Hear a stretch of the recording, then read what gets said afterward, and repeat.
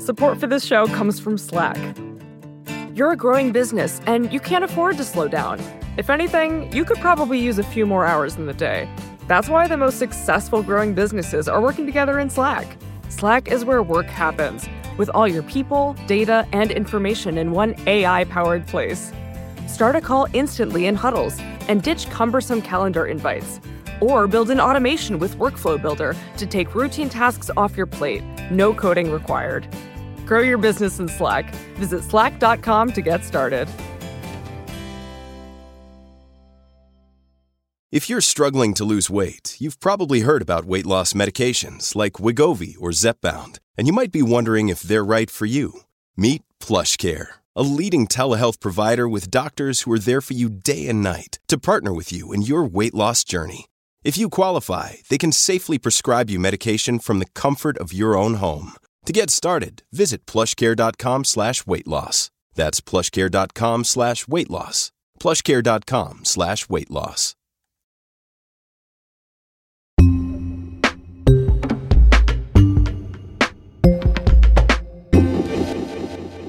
It's Today Explained. I'm Noelle King. We're going to get caught up on a story that's been developing in Texas.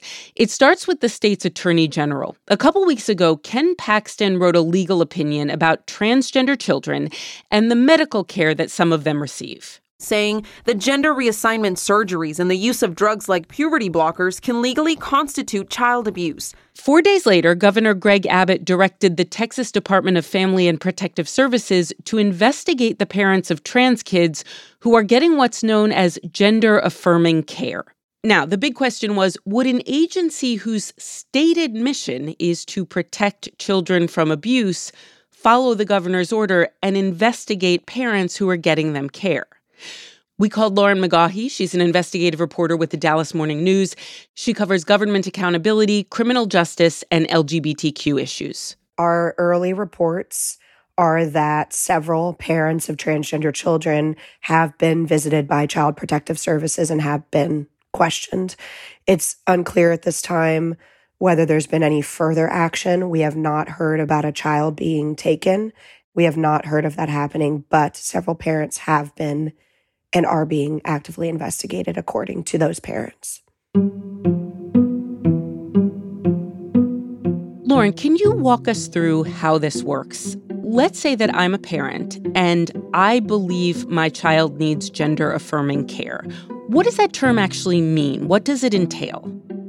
Most people under the age of 18 who are dealing with gender dysphoria, who believe that they are transgender, will receive only counseling. So a parent and a child will go to their doctor. They'll talk about what the appropriate kind of care might be. And most children who are dealing with this receive talk therapy, what you or I might do if we needed to talk to someone, go to a therapist. The next step is or can be social transition, which is starting to live in their own gender. This could look like introducing themselves by a different name, different pronoun, or dressing differently. Among other treatments is receiving some kind of a medical treatment like puberty blockers or hormone therapy, and those create mostly reversible changes in a minor's body. This could be something like a voice might get deeper, or someone might grow more hair or less hair because they're on hormone therapy. The misinformation around gender-affirming care for trans kids that you'll hear a lot from Republican politicians is that they say that people are being castrated, that there are actual surgeries happening on children. And, that's a scare tactic. The WPATH, which is the World Professional Association for Transgender Health, says that surgery is not recommended until a patient has reached the legal age of maturity to give consent for something like that and has lived continuously for a year in their gender role.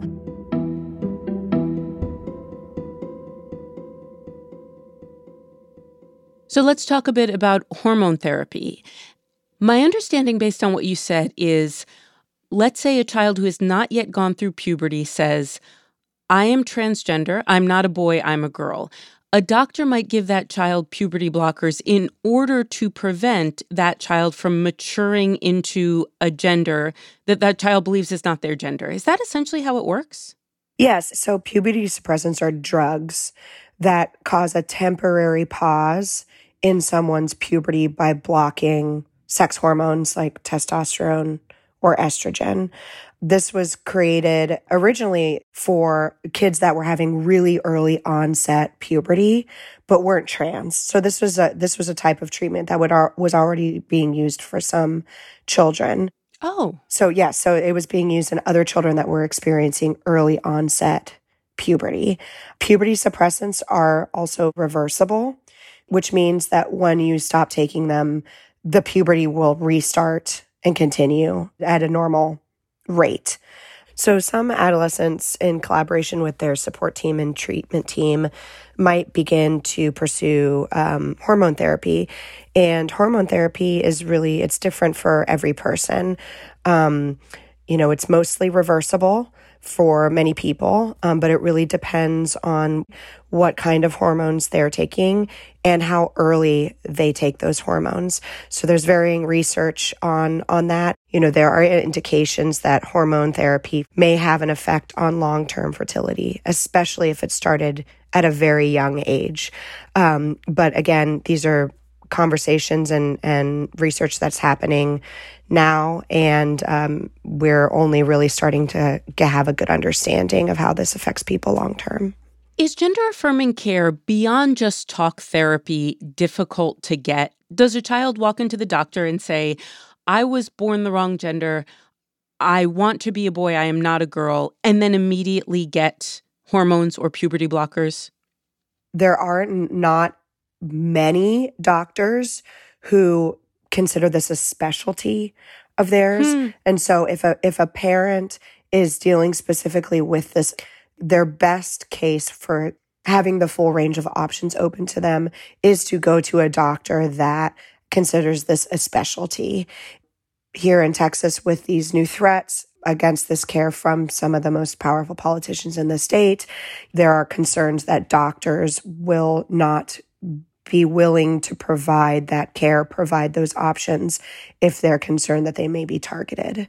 We've received emails from parents of transgender children who are very frightened. We've heard already reports of families with transgender children leaving the state, moving away because they are concerned about being targeted.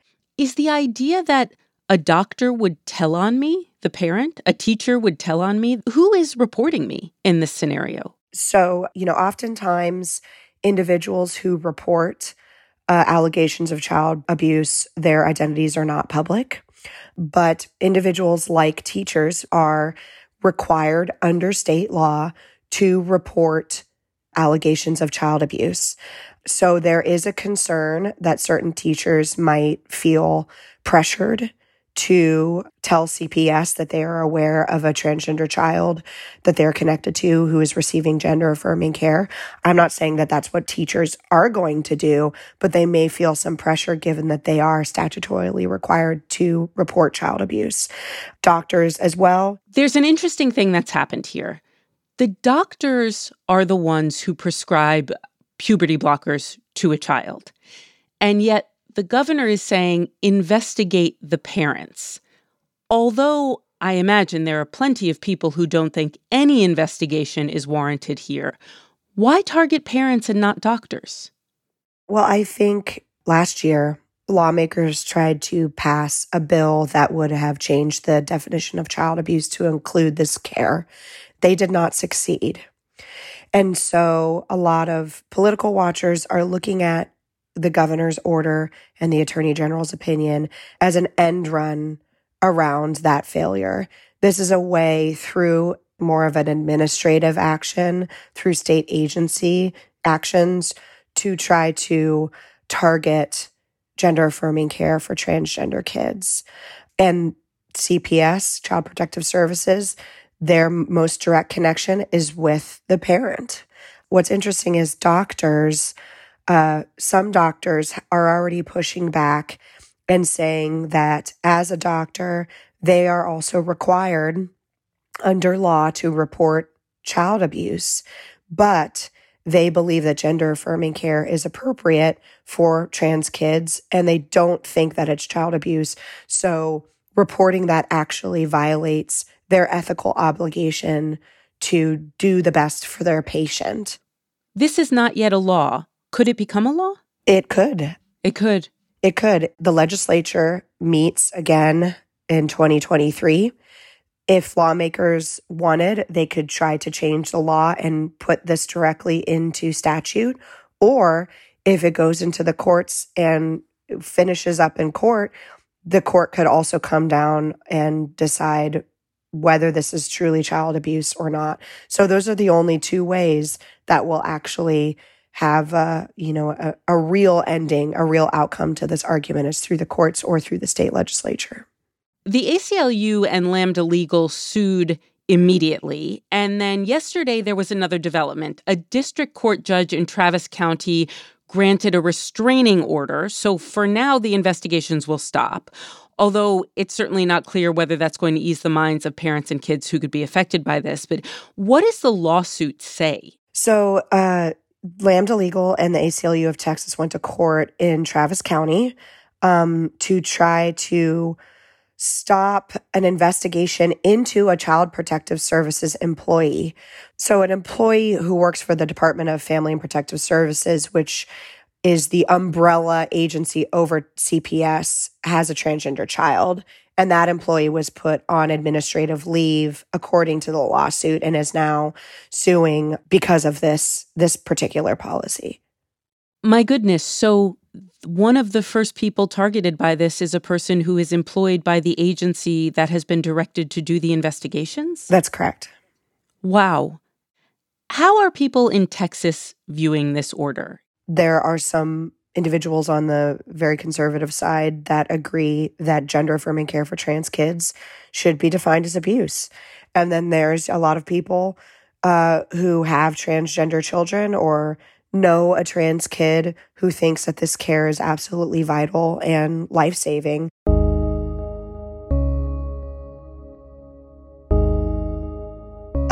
What I think is important to note is politics is going to be divisive. There's always going to be people on either end of an issue, especially one like this. But the medical community, they all support appropriate care for transgender children, including puberty blockers and hormone treatments. So in addition to the AMA, the APA, all of the national groups, the groups in Texas whose job is to determine what care is appropriate for people all support age-appropriate, gender-affirming care for trans children.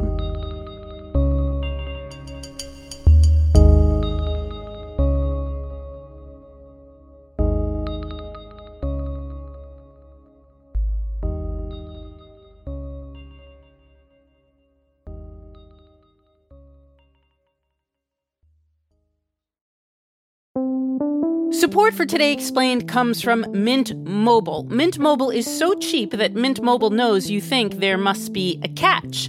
Mint Mobile says no, there is no catch. And for a limited time, their wireless plans are $15 a month when you purchase a 3-month plan. To get this new customer offer and a new 3-month unlimited wireless plan for just $15 a month, you can go to mintmobile.com/explained. That's mintmobile.com/explained. You could cut your wireless bill to $15 a month at mintmobile.com/explained. There's a $45 upfront payment that's required. That's equivalent to $15 a month. This is for new customers on their first 3-month plan only. Speeds are slower above 40 gigabytes on an unlimited plan, and additional taxes, fees, and restrictions do apply. See Mint Mobile for details.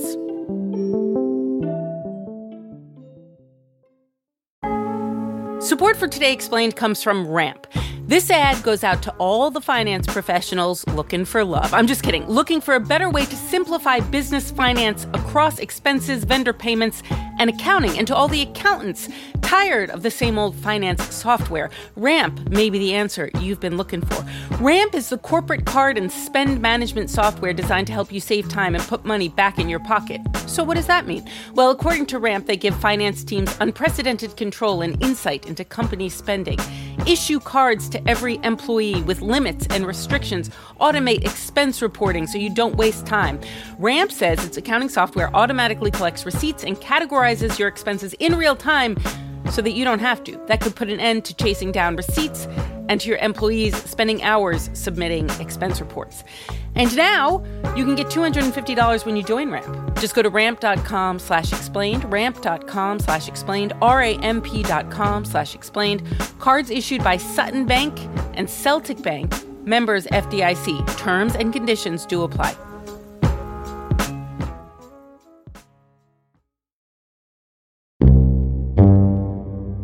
Lauren McGaughey, investigative reporter with the Dallas Morning News. A thing I have been very curious about. When did lawmakers in Texas begin to train their attention on transgender children and on writing laws that would affect them? And I ask because it would seem that this is a very small population, and yet lawmakers almost seem fixated on trans issues. Was there a big bang moment when suddenly you noticed this as a reporter becoming an issue? There was. A huge cheer, then singing as the decision reaches the crowd out front. The Supreme Court case legalizing gay marriage across the nation. The historic ruling struck down the bans on same-sex marriage still in effect in 14 states, all of them in the South and the Midwest. At that point, many conservative politicians, conservative legal scholars believed that they had lost on the gay marriage issue. And so the attention was redirected towards the trans community. After that gay marriage ruling, we saw legislatures in states like Texas trying to pass bathroom bills. Remember that whole fight several years ago? State Representative Ron Simmons authored a House version requiring public school students to use the bathroom of the gender on their birth certificate. This is legislation that would have blocked trans people from using the bathrooms that conform to their gender identity. How do you balance someone's right as a transgender child or person with the rights of other people that say, you know what, I respect that and I don't want to degrade that, but I also don't want my children sharing changing rooms and locker rooms with people of the opposite biological sex. In Texas, there was a huge fight over the bathroom bills. Don't discriminate in the laws of our state. They failed. They were not passed. And after that failure, we saw a shift in attention to trans kids. The first bills that were kind of the primary focus were the trans sports bills. The Texas Senate has passed a bill restricting transgender youth from playing on sports teams consistent with their gender identity. And then more recently, we've seen this attention on access to health care for trans kids. So there has been this focus on the trans community for several years now, and more recently the focus has shown a lot more brightly on trans kids. It seems to me, and tell me if I'm wrong, has this become one of those issues that in practice affects very few people and is a very personal thing between and among families, children, parents, their loved ones? But it seems as if it's been made into a political issue that almost everybody feels as though they have to have an opinion on? I can agree with that. I mean, it's a litmus test issue. 10, 15, 20 years ago, the litmus test issue might have been gay rights, might have been gay marriage. Now the issue is the rights of transgender people, and even more minutely, the rights of trans kids and the parents of trans kids. While it does affect technically a small number of people, we have to remember that for every trans kid, there's a guardian, there are siblings, there's an extended family, there are teachers, there are friends. And so the ripple effects for who, might be emotionally affected by an issue like this go far beyond the trans person themselves. But yes, the most dire consequences of targets like this do fall on that individual. And it does happen to be a very, very small number of people having to deal with this burden. Do you think this attempt by Governor Abbott and by other Republican legislators, do you think that healthcare for trans youth is going to continue to be something that Texans will hear about and will see litigated and will have to have opinions on almost certainly because it is in front of them all the time? Well, that's a good question. We will know in the future. Tuesday, March 1st was Election Day in Texas, primary election day. And Governor Abbott won his primary campaign outright. He's not going into a runoff. Political observers in Texas believe that this issue of healthcare for trans youth became such a flashpoint because Texas politicians, Republicans, were dealing with their first real competitive GOP primary season in a long time. So we had people like Governor Greg Abbott being pressured by people from within his party to move in a more conservative direction on these issues. Now that Greg Abbott has won his primary, it will be seen whether he continues to aggressively push this issue, pursue it in the courts and more. While Abbott won his primary, Texas Attorney General Ken Paxton, who actually issued the opinion that this whole thing was based on, did not win his primary outright. He is going into a runoff with another Republican, George P. Bush of the Bush family. And because the Republican primary is now gone to a runoff in at least one of the major statewide races for Attorney General, this issue could remain at the top of the political conversation for at least a few more months. I think there's a temptation to look at Texas and say, that's just Texas. Texas is different in a lot of ways. When you look at Texas from where you sit in Austin, do you look around at the rest of the country and think, this is not just Texas. This could very easily spread beyond Texas to many states in the country? I do believe that where Texas goes, oftentimes other red states follow.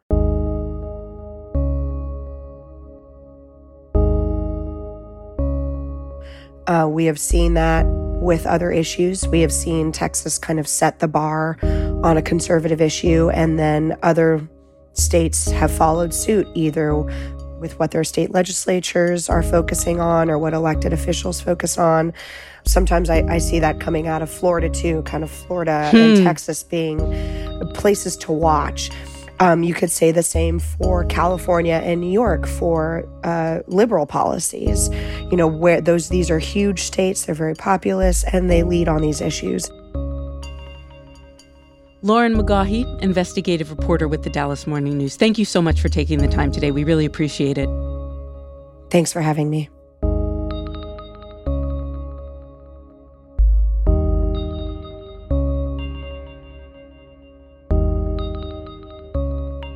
Today's show was produced by Halima Shah with help from Hadi Moagdi. It was edited by Matthew Collette, engineered by Paul Mounsey, and fact-checked by Laura Bullard. I'm Noelle King. Today Explained is part of the Vox Media Podcast Network.